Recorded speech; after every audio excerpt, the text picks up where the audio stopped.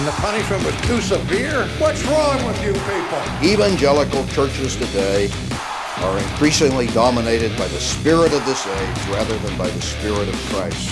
But yet, tragically, there are popular evangelical authors and conference speakers today who are teaching that justification is by faith alone, but entering heaven is not by faith alone. There are other conditions to be met. A what? No holiness, no heaven. You don't get into heaven by faith alone. You get justified by faith alone. You get into a position where God is 100% for you by faith alone. And in order to get into heaven, that faith must bear the fruit of love. You will find that it is you who are mistaken about a great many things. Back to the Reformation. It has been more than 500 years since the Reformation. The 21st century church has departed from the authority of Scripture and the gospel. We welcome you to listen in as we go back to the Reformation.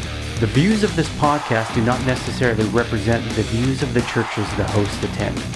Now witness the firepower of this fully armed and operational battle station. And welcome back to another episode of the Back to the Reformation podcast. My name is Matt Rosenblum, and I'm here with my co-host, Onyx Siadian. And today we are going to be discussing a new book, and that book is called Christianity Cross-Examined. And the author of this book is a previous guest of ours, as well as a first-rate apologist and philosopher, as well as a friend, and his name is Ken Samples. Welcome back to the show, Ken. Well, hello, Matt and Onig. It's good to be with you again and to talk to you about important ideas. So I appreciate you having me on. Oh, it's a pleasure to have you. Thanks for coming back. Thank you for taking the time. I know you're a busy man. Yeah. Thank you, Ken. You bet. Ken, how come another book on apologetics? And, how did you conceive the book? Yeah, thank you for asking. I started doing apologetics professionally about 1987. I was working at the time at the Christian Research Institute with a man who was really my mentor in apologetics, Walter Martin. And in those days, when I would go to the university or colleges and give talks, sometimes to faculty members, but often to students, in those days, I always got truth questions. Does God exist? Is Jesus the Son of God? Was he risen from the dead? What about Christianity and the other religions? Now, moving forward 35 years, working at Reasons to Believe, I've been here 25 years. About 10, 12 years ago, I noticed a change when I would go to the university. I still got truth questions occasionally, but Matt and Onig, I began to detect that people were asking more questions about whether Christianity was good. They would ask me, has Christianity been good for women and racial minorities? They would ask me, what about the God of the Old Testament? Isn't he very different than Jesus Christ? And I thought to myself, wow, I think that I'm seeing a change. In philosophy, we kind of designate, modernism as the era of truth claims, which most modernists, particularly the secularists, try to ground in science or, in human nature. But it seemed like I was seeing kind of a postmodern perspective being expressed. And so I thought to myself, I think I'd like to write an apologetic book that would address both truth questions, but as well as questions about the goodness of Christianity. And, I have seen two types of atheists. Now, this is kind of a paradigm, but I'll give you examples if you'd like me to. One type of atheist that I've bumped into would say something like this, it may not be a bad idea if God existed. I mean, maybe if God did exist, maybe I'd survive the death of my body. Maybe I'd be reconciled with my family. Maybe it would give my life more meaning. But the problem is there's no good reason to believe it's true. And then I would meet another type of atheist who would say, no, there's at least arguments for the truth of Christianity. The problem is I don't want that God to exist.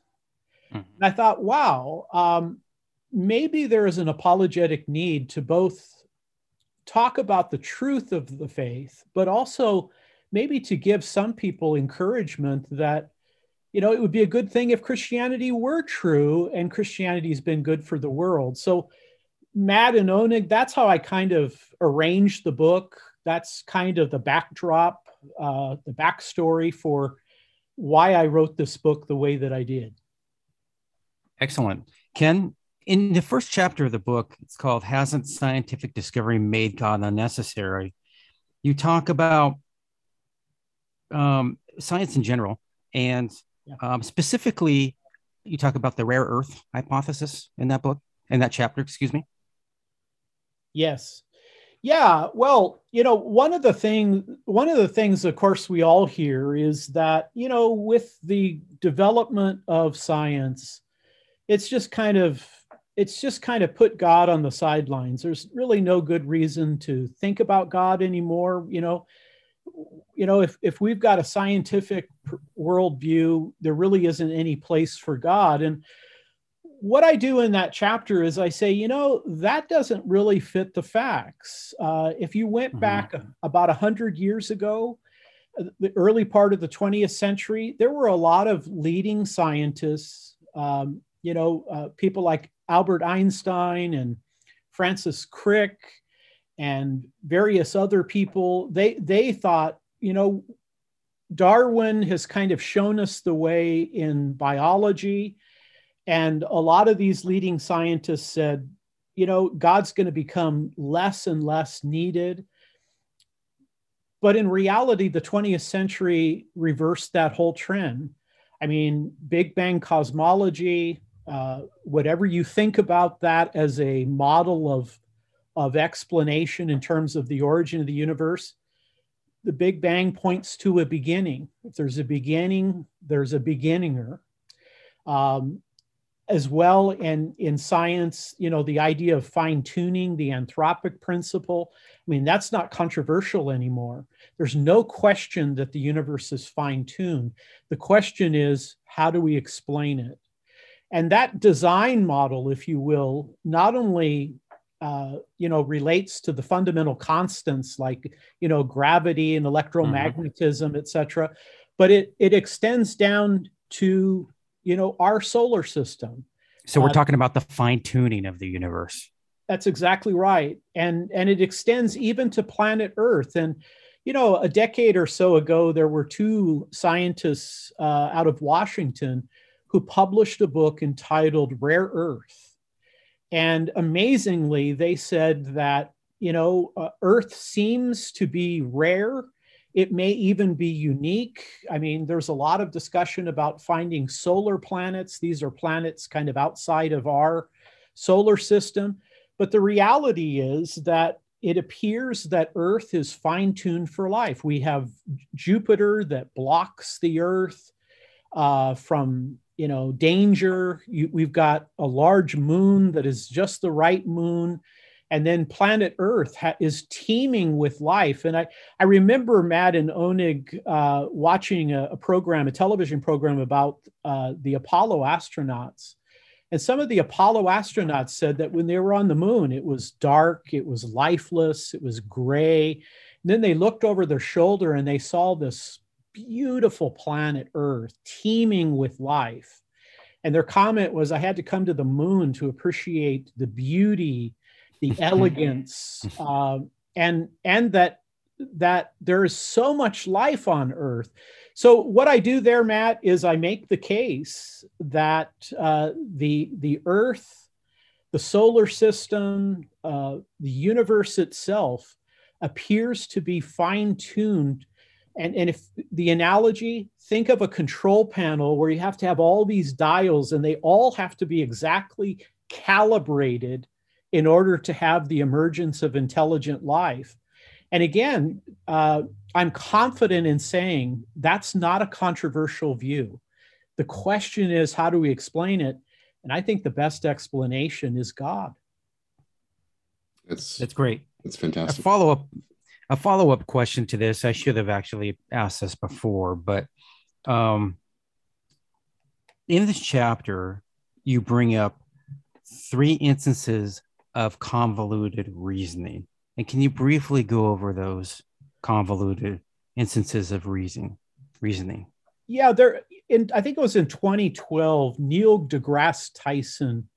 He is a very articulate, I think he's either a physicist or a cosmologist, but he is what I would call a popularizer of science. And I appreciate him very much because, science is not my background. I'm a layman when it comes to science. But Neil deGrasse Tyson was asked by the Templeton Foundation, interestingly enough, to talk about whether the universe had a purpose. And it's just a couple minutes. It's a video available on YouTube. And so I listened to it very carefully.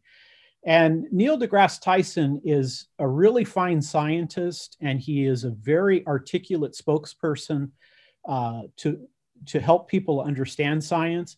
But his logic and his reasoning was very, very troubling.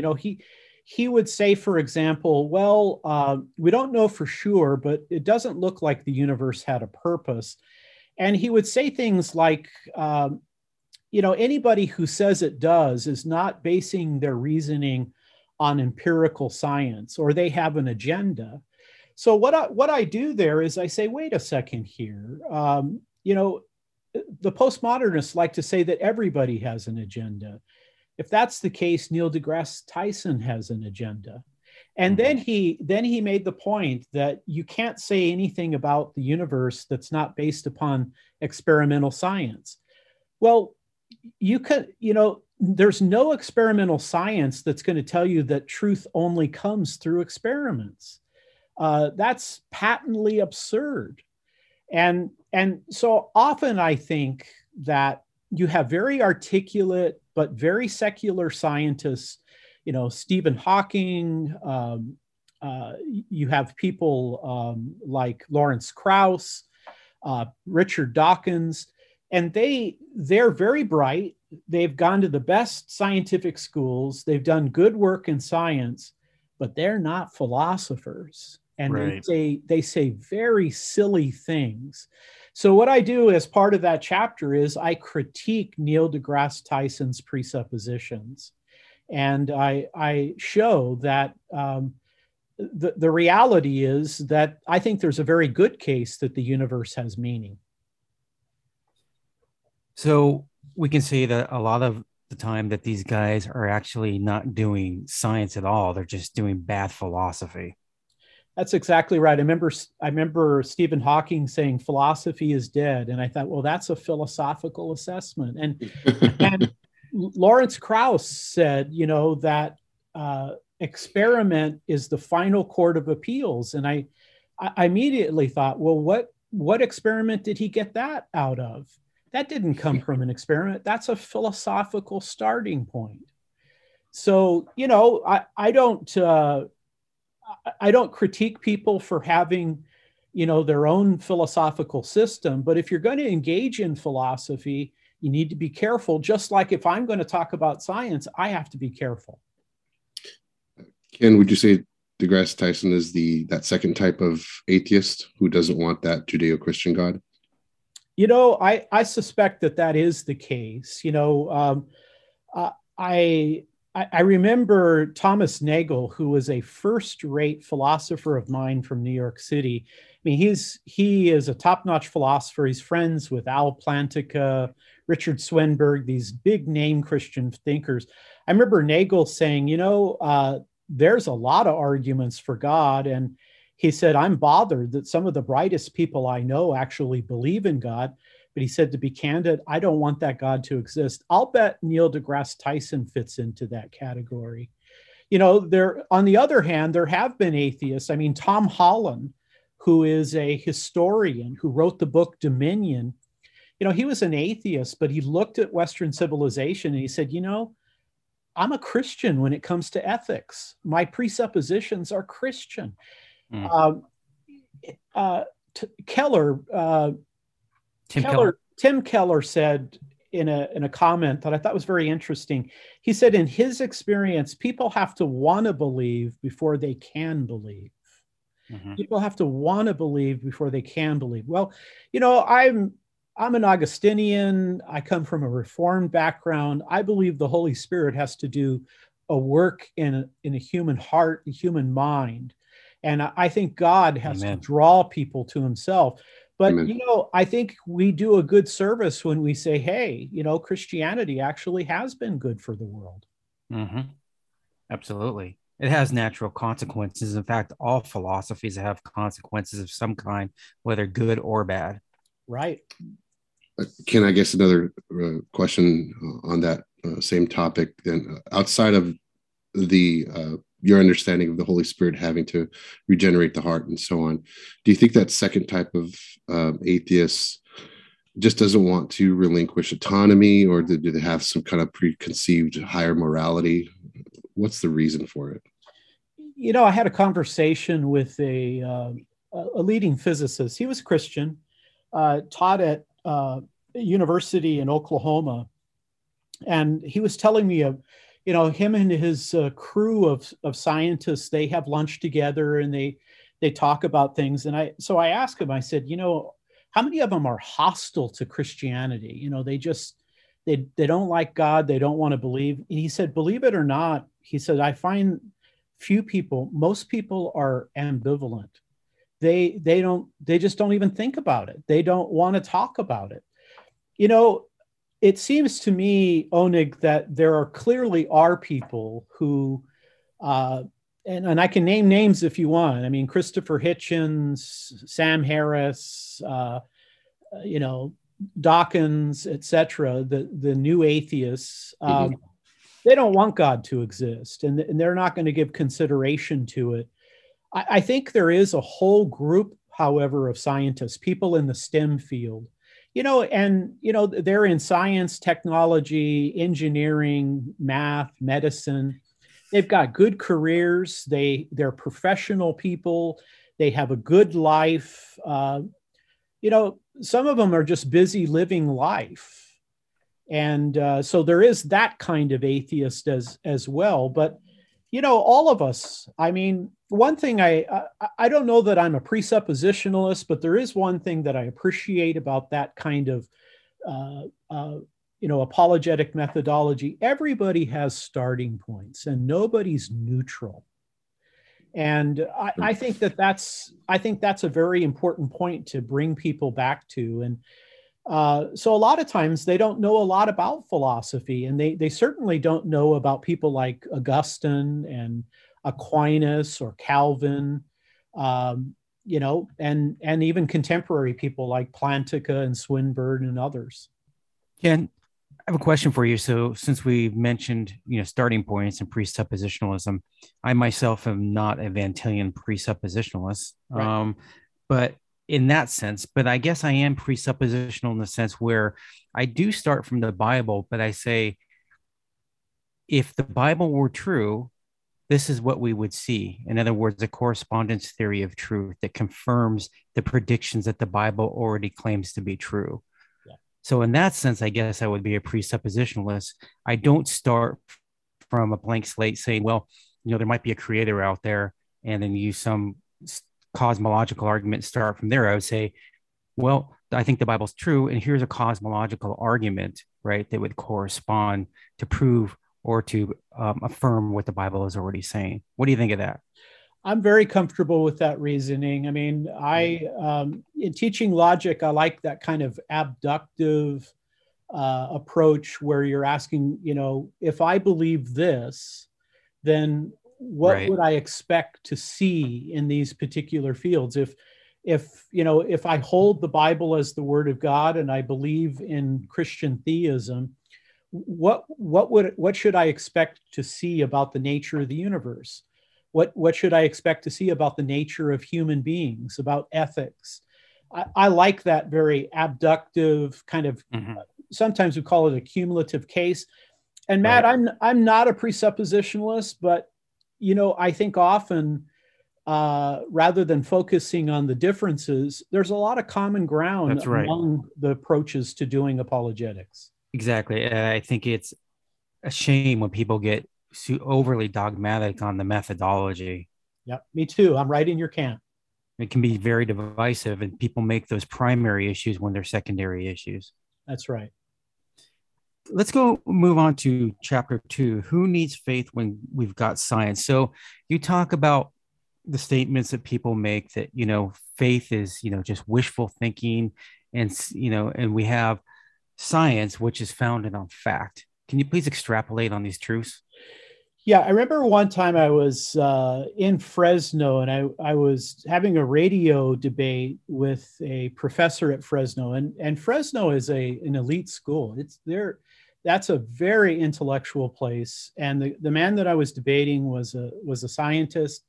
In fact, he was a professor of evolution. And he started off by saying, he said, as a scientist, I don't have any beliefs.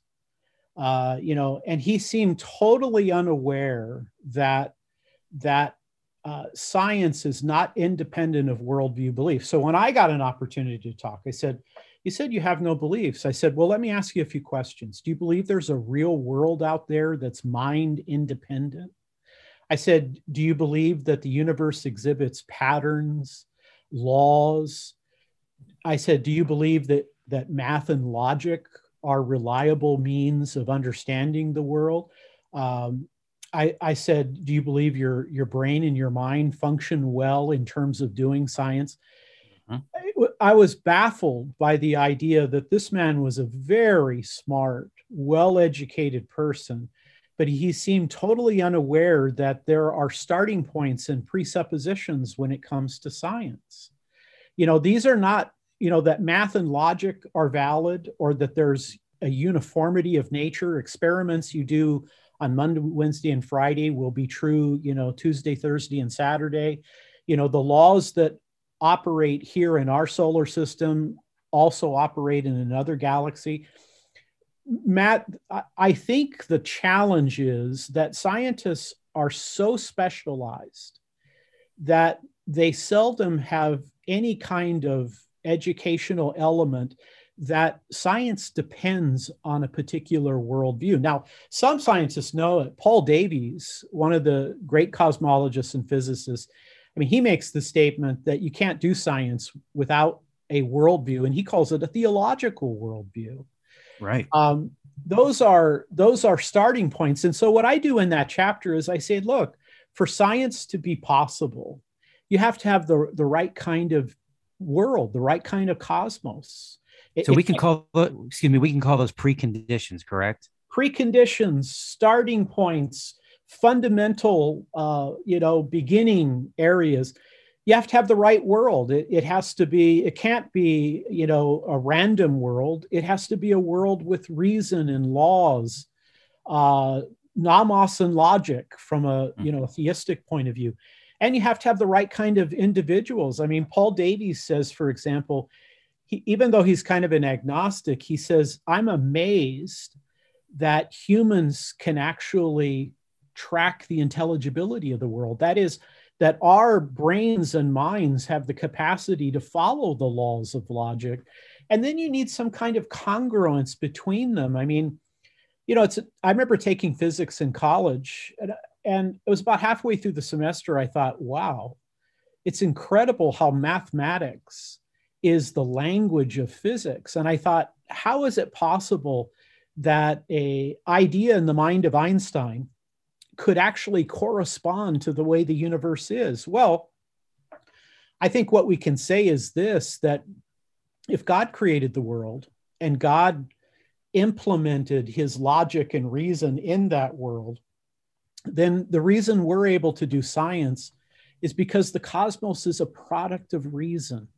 Now, if there is no God behind the universe and somehow the universe got here, maybe it's a brute reality, I think the only thing we can say is it's utterly shocking and surprising that we can do science. Thus, again, I think we're drawn back to theistic science. And the reality is, in the 1600s, the vast majority of the early scientists, they were Jewish or Christian. And they thought God had made the world. They thought we're made in the image of God. we can honor God by understanding the world that he made. So when we talk about understanding the world that has been made, you mentioned, I think it's in the same chapter, I could be wrong, maybe in the next chapter, but you mentioned the two books. What are those two books? Yeah, I love this. It's a metaphor. Christians for a very long time, I mean, people like St. Augustine talked about the two books. The Belgic Confession, Article 2, talks about the two books. There have been Christians who were scientists who talk about the two books, but the idea is this, that God has revealed himself in two books. The first book is not a literal book, it's a figurative book. It's the book of nature. And God has revealed himself in mathematics and science and philosophy and art and all of these particular areas. That's not a literal book with spine and pages. It is a metaphorical book where it is data that God has revealed. You can compare it to general revelation, but then he's revealed himself in a literal book, the book of Scripture. And since God is the author of both books, if those books are properly interpreted, they will cohere. Now, Scripture has to be supreme. That's part of the sola scriptura perspective of the Protestant Reformation. But there are times where the book of nature can tell you maybe you're not understanding the Bible correctly. Galileo had to correct the Catholic Church and say, you're too committed to Aristotle. Your view that the earth goes around, that the sun goes around the earth, that is an Aristotelian perspective. That's not necessarily what the Bible teaches. And so God's revealed himself in these two books. Matt, that meant a lot to me because even though I grew up Catholic, I kind of walked away from my Catholicism. When I returned and started studying Christianity, I went to it was an evangelical church, but it was kind of anti-intellectual. And I was studying philosophy at the time. And I remember one day I was at work and I was thinking, man, at church, we talk about faith, but we never talk about reason. And then I said, at school, we talk about reason, but we never talk about faith. And I thought, I'm a man without a country. I want to be a man of reason and faith. And for a moment, I thought, maybe I don't fit as a Christian. Fortunately, I had a college professor who said, Ken, you need to read Augustine. You need to read Anselm and Aquinas. And when I began reading these great Christian thinkers, that two books idea really helped me go through a crisis of faith. And to follow up on the two books, I, like you, agree that we have to use, or we should use, natural theology in our apologetic. I think it's vital. In fact, I think to separate the two would not be correct in my mind. I think that they go together, and one is confirmatory of the other. So the question is, we get pushback by those in our own camp from a different apologetic methodology who say, well, you're ignoring the noetic influences of sin. Look at Romans 1, right? That men suppress that truth, that the invisible attributes of God are revealed through that creation, but they suppress that truth in unrighteousness. So why are you, jettisoning your starting point and going to natural theology when they're going to keep on suppressing it anyway? Yeah, very good question. I'll take you back in church history a little bit. There's a great church father named Tertullian. He was from North Africa, and he's well known for the idea of saying, there can never be, there will never be any agreement between Athens and Jerusalem, philosophy and theology. And, his point was that there is an antithesis, a clash between, pagan ideas or secular ideas and Christian truth. And he said, Christianity doesn't need philosophy. Now, St. Augustine comes along and he looks at it a little differently. He certainly recognizes that there is a clash of ideas, But Augustine says, look, what Tertullian has forgotten is everybody's made in the image of God. Everybody is the recipient of general revelation, and everybody receives common grace. So Augustine said what we should expect to find is that pagan philosophy, for Augustine, that would be Greco-Roman philosophy, but we could introduce now secular science. Augustine said what we should expect to find is that they're going to get some things right. They have a conscience. They have many gifts being made in the image of God. And so Augustine said, what we should expect to find is that they will get many things right, but there will also be a clash of ideas where there'll be false gods, false Christs.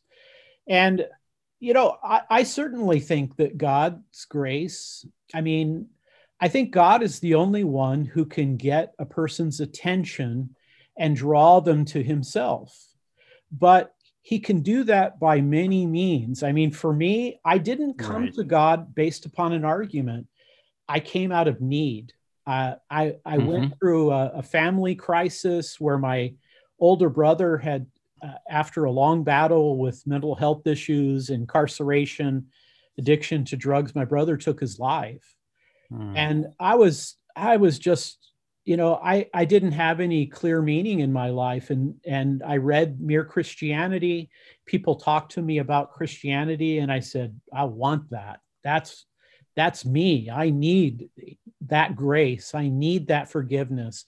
I need that purpose.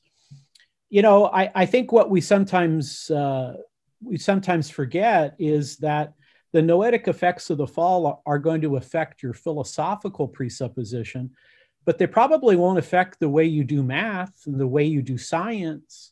And so there is a place of making arguments. And Matt, I like the way you reason.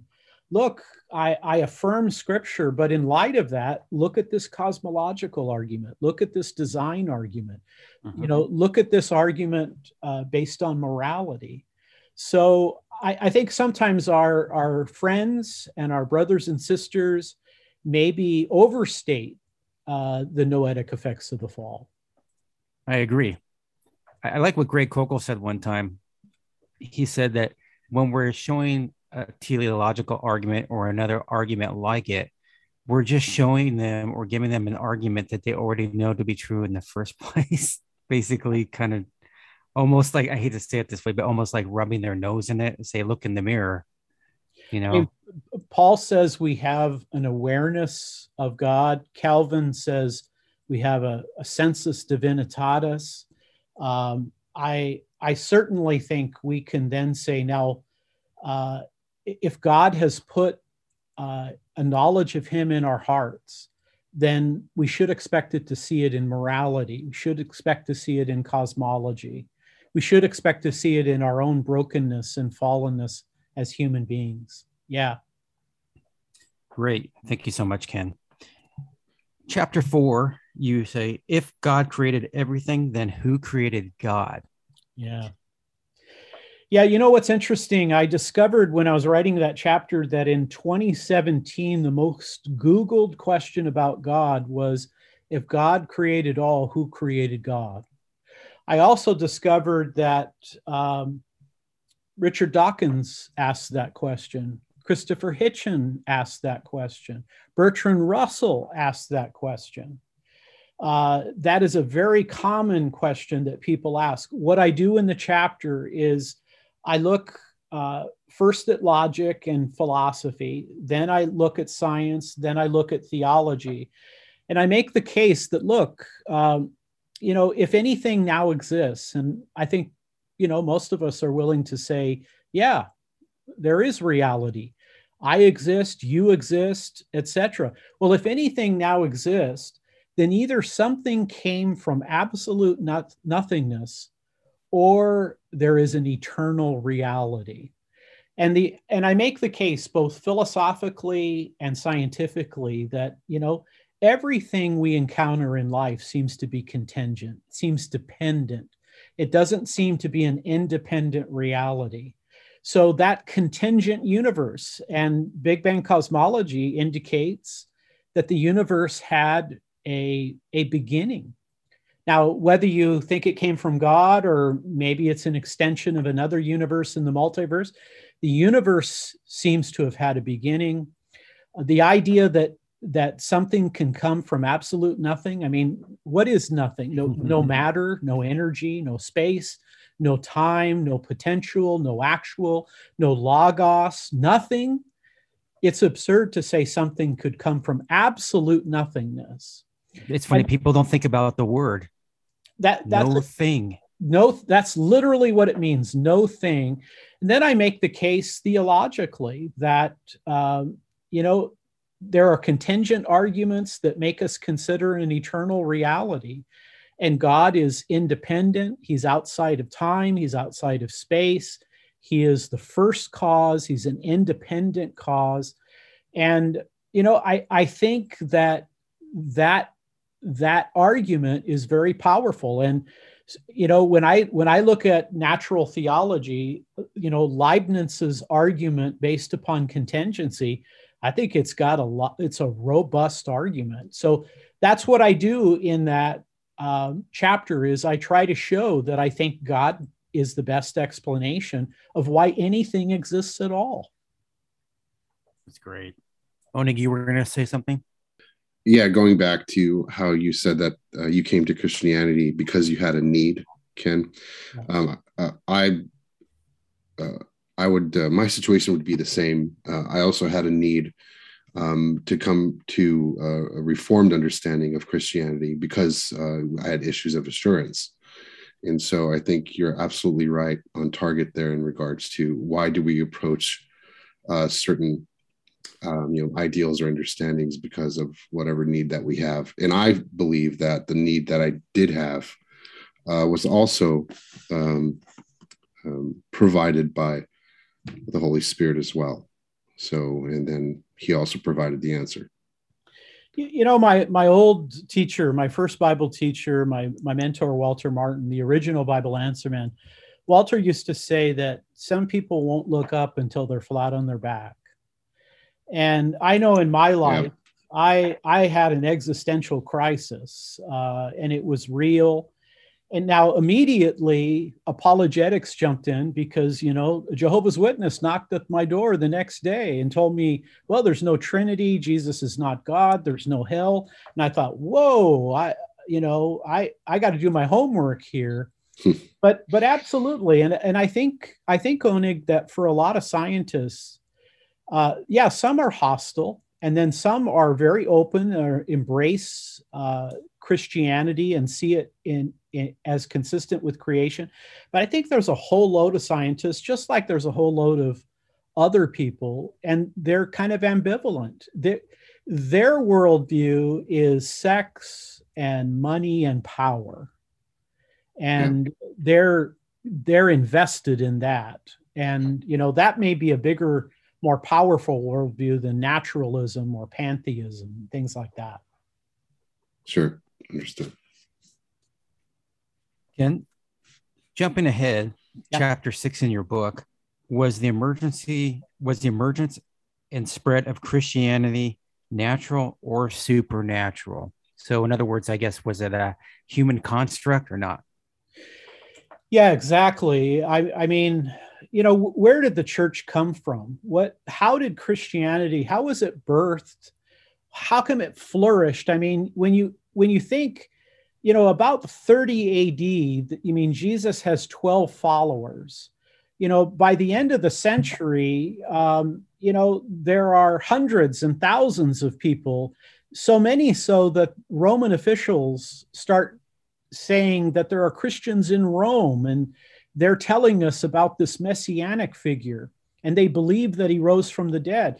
By the 4th century, Christianity has overwhelmed paganism, and Christianity is now the dominant religion of the Roman Empire.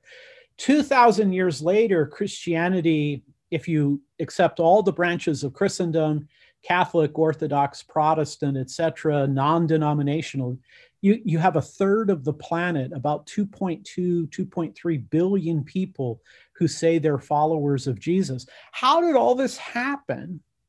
Well, I make a case, I present 20 arguments for the truth of the resurrection, that the resurrection birthed the church. It changed the life of the apostles. It turned the world upside down. The message converted Saul, who became Paul. And then I also, in the chapter, Matt, I say that God providentially prepared that time for the emergence of Christianity. There was the Pax Romana. So the Roman army allowed for a peaceful world where the Christian message could get through. It wasn't like Syria or Afghanistan where there's a information blackout. There was also Roman roads. I mean, the Romans invented concrete, and they made these roads about 50,000 miles that run through Europe and even in North Africa. They built the roads so their armies could move forward and conquer the enemies. Well, the Apostle Paul walked on those roads to build churches throughout, throughout what we would today would call the Mediterranean world or Turkey. The Greek language. I mean, you ever tried to talk to somebody who speaks a completely different language? Well, the language of trade was Koine Greek, the language of the New Testament. So I go through and I talk about 12 different features that are natural, social, cultural, religious, and even political, but that the Holy Spirit providentially arranged these things to allow for the birth and the emergence of Christianity. And central to this chapter, you talk about the resurrection of Christ. Yeah. You're from a tradition, and I'm entering into that same tradition, Anglicanism, where there's a heavy emphasis on the death, burial, and resurrection of Jesus Christ. And to me, I think if you don't have this as part of your apologetic, I think you're actually ignoring a very crucial part of not only your apologetic, but of the gospel itself, because there's no gospel if this isn't true. You're right on target. I mean, as much as I appreciate natural theology, I cut my teeth on, cosmological, teleological, moral, ontological arguments. But I think we've got very powerful evidence that the Gospels are credible, that they were written a very short period after the events happened. Even if you are a secularist, even if you're part of the Jesus Seminar, there's certain things that the Jesus Seminar admits. One, that the tomb was empty. Two, that the lives of people like Peter and Paul and James and John were transformed.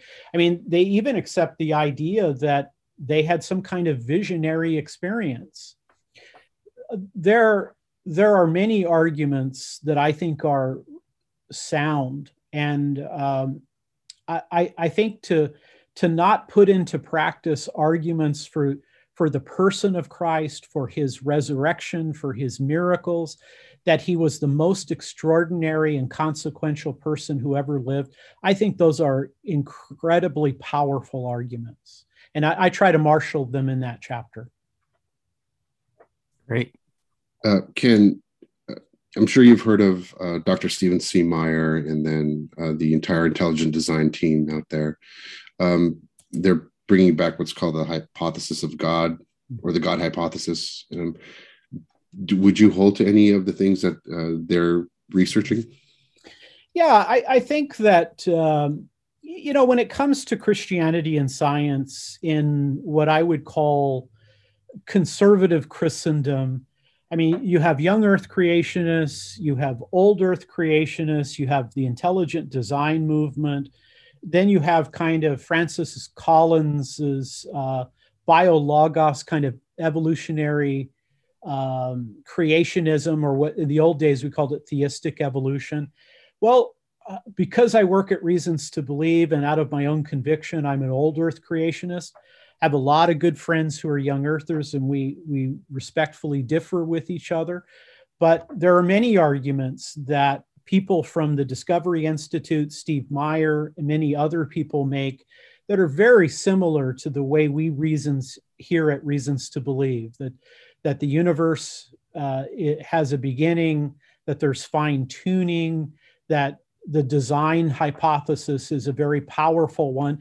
And you know, I have to tell you, anybody who knows me, I'm a peacemaker. I'm a person who tries to bring Christians together. I'm always looking first to what do we have in common? What do we agree upon? I'm certainly willing to debate the controversial questions within Christianity. I've had debates with Catholic scholars. I've had debates with Seventh-day Adventist scholars. But, you know, I think that in the scientific world and conservative Christians, young earthers, old earthers, intelligent design, we have a lot in common. Maybe there's a little more difference with those who are in the theistic evolutionary camp, no doubt about it.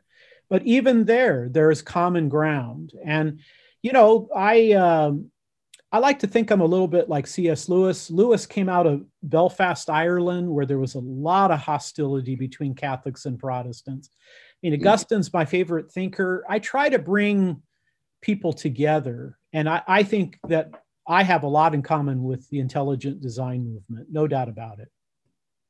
Great, thank you. Ken, in your book, you talk about the accusations of basically in regard to why doesn't the Bible condemn slavery? Yeah. Why does it continue over into the New Testament as well? And also the inconsistency of religious believers where basically they have killed in the name of God.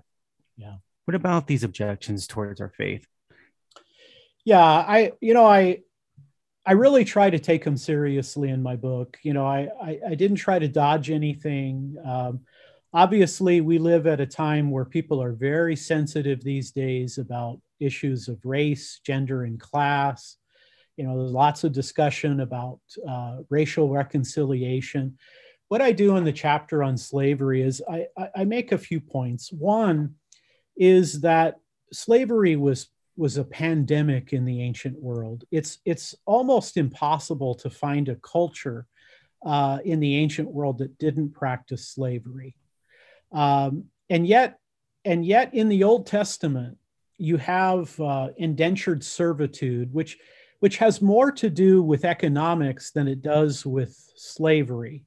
So I think the indentured servitude of the Old Testament is different than the chattel slavery we would find in Europe or in America just prior to the Civil War. In reality, I think that Yahweh, he gave the idea of a master has moral responsibilities to the people who work underneath him. And in the Old Testament, if you abused your slaves, you could be brought up on charges for that. You know, I'm old enough to remember Martin Luther King Jr. speaking. And King was fond of saying that, you know, the arc of history is long, but it tends toward justice. I agree. I think God all along planned to eliminate slavery. Why? Because all people, regardless of your race, regardless of your culture, your country of origin, your sex, your age, all people are made in the image of God. All people have dignity and value. And I think it's the Imago Dei that in the Old Testament, God guards against people abusing other people because they're in a position of authority. And then I think in the New Testament, I mean, when Paul says in Galatians 3 that there's no difference between Jew, Gentile, slave, free, male or female, all are one in Christ. I mean, in the Old Testament, in the Jewish era, there were Jews who would wake up in the morning and say, Lord, I thank you that I'm not a Gentile. I thank you that I'm not a slave. I thank you that I'm not a woman. Christianity puts an end to that idea. We still have some Christians who think like that, unfortunately. Yeah.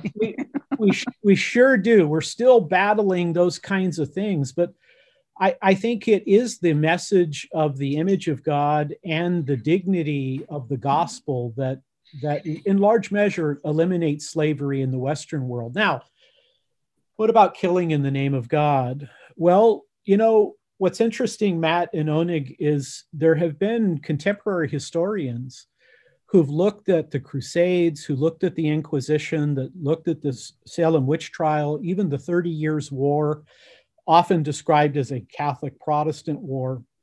And what they concluded is that the number of people and the amount of violence that people have proposed has been greatly exaggerated. That the Crusades were largely just wars. They were dominated by the expansion of Islam, and that even the Inquisition, as difficult as that idea is, that not nearly the number of people.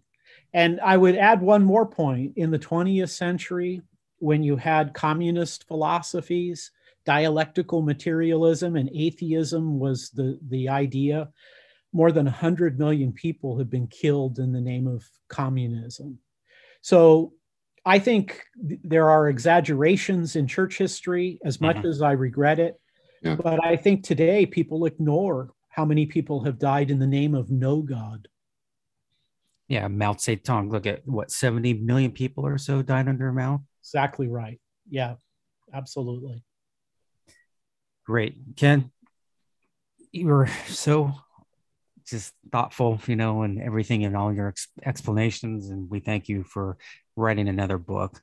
This is so useful, and I have found it so useful as well. All your books have been useful in my life, as you already know. And I would suggest to our listening audience that you pick up not only this one, Christianity Cross-Examined, but Ken's other books as well. I think you'll benefit from them greatly. And Ken, where can people reach you and purchase those books? Yeah, thank you. And I want to say I really appreciate you, Matt, and you, Onig. I've heard your podcast. I've been on it. You guys are careful. You're thoughtful. You do a lot of good work. I appreciate you recommending my books. You can get them at Amazon. You can get them at reasons.org. And there's lots of great apologetic material on the RTB website. Excellent. And Onig, where can people reach us? They could reach us at info@bttrmin.org or back to the reformation@gmail.com. We're on Apple, Google, Spotify, Stitcher, and we're putting up messages onto YouTube as well. Excellent. And you have been listening to another episode of the Back to the Reformation podcast, and we hope you join us again next time. See ya.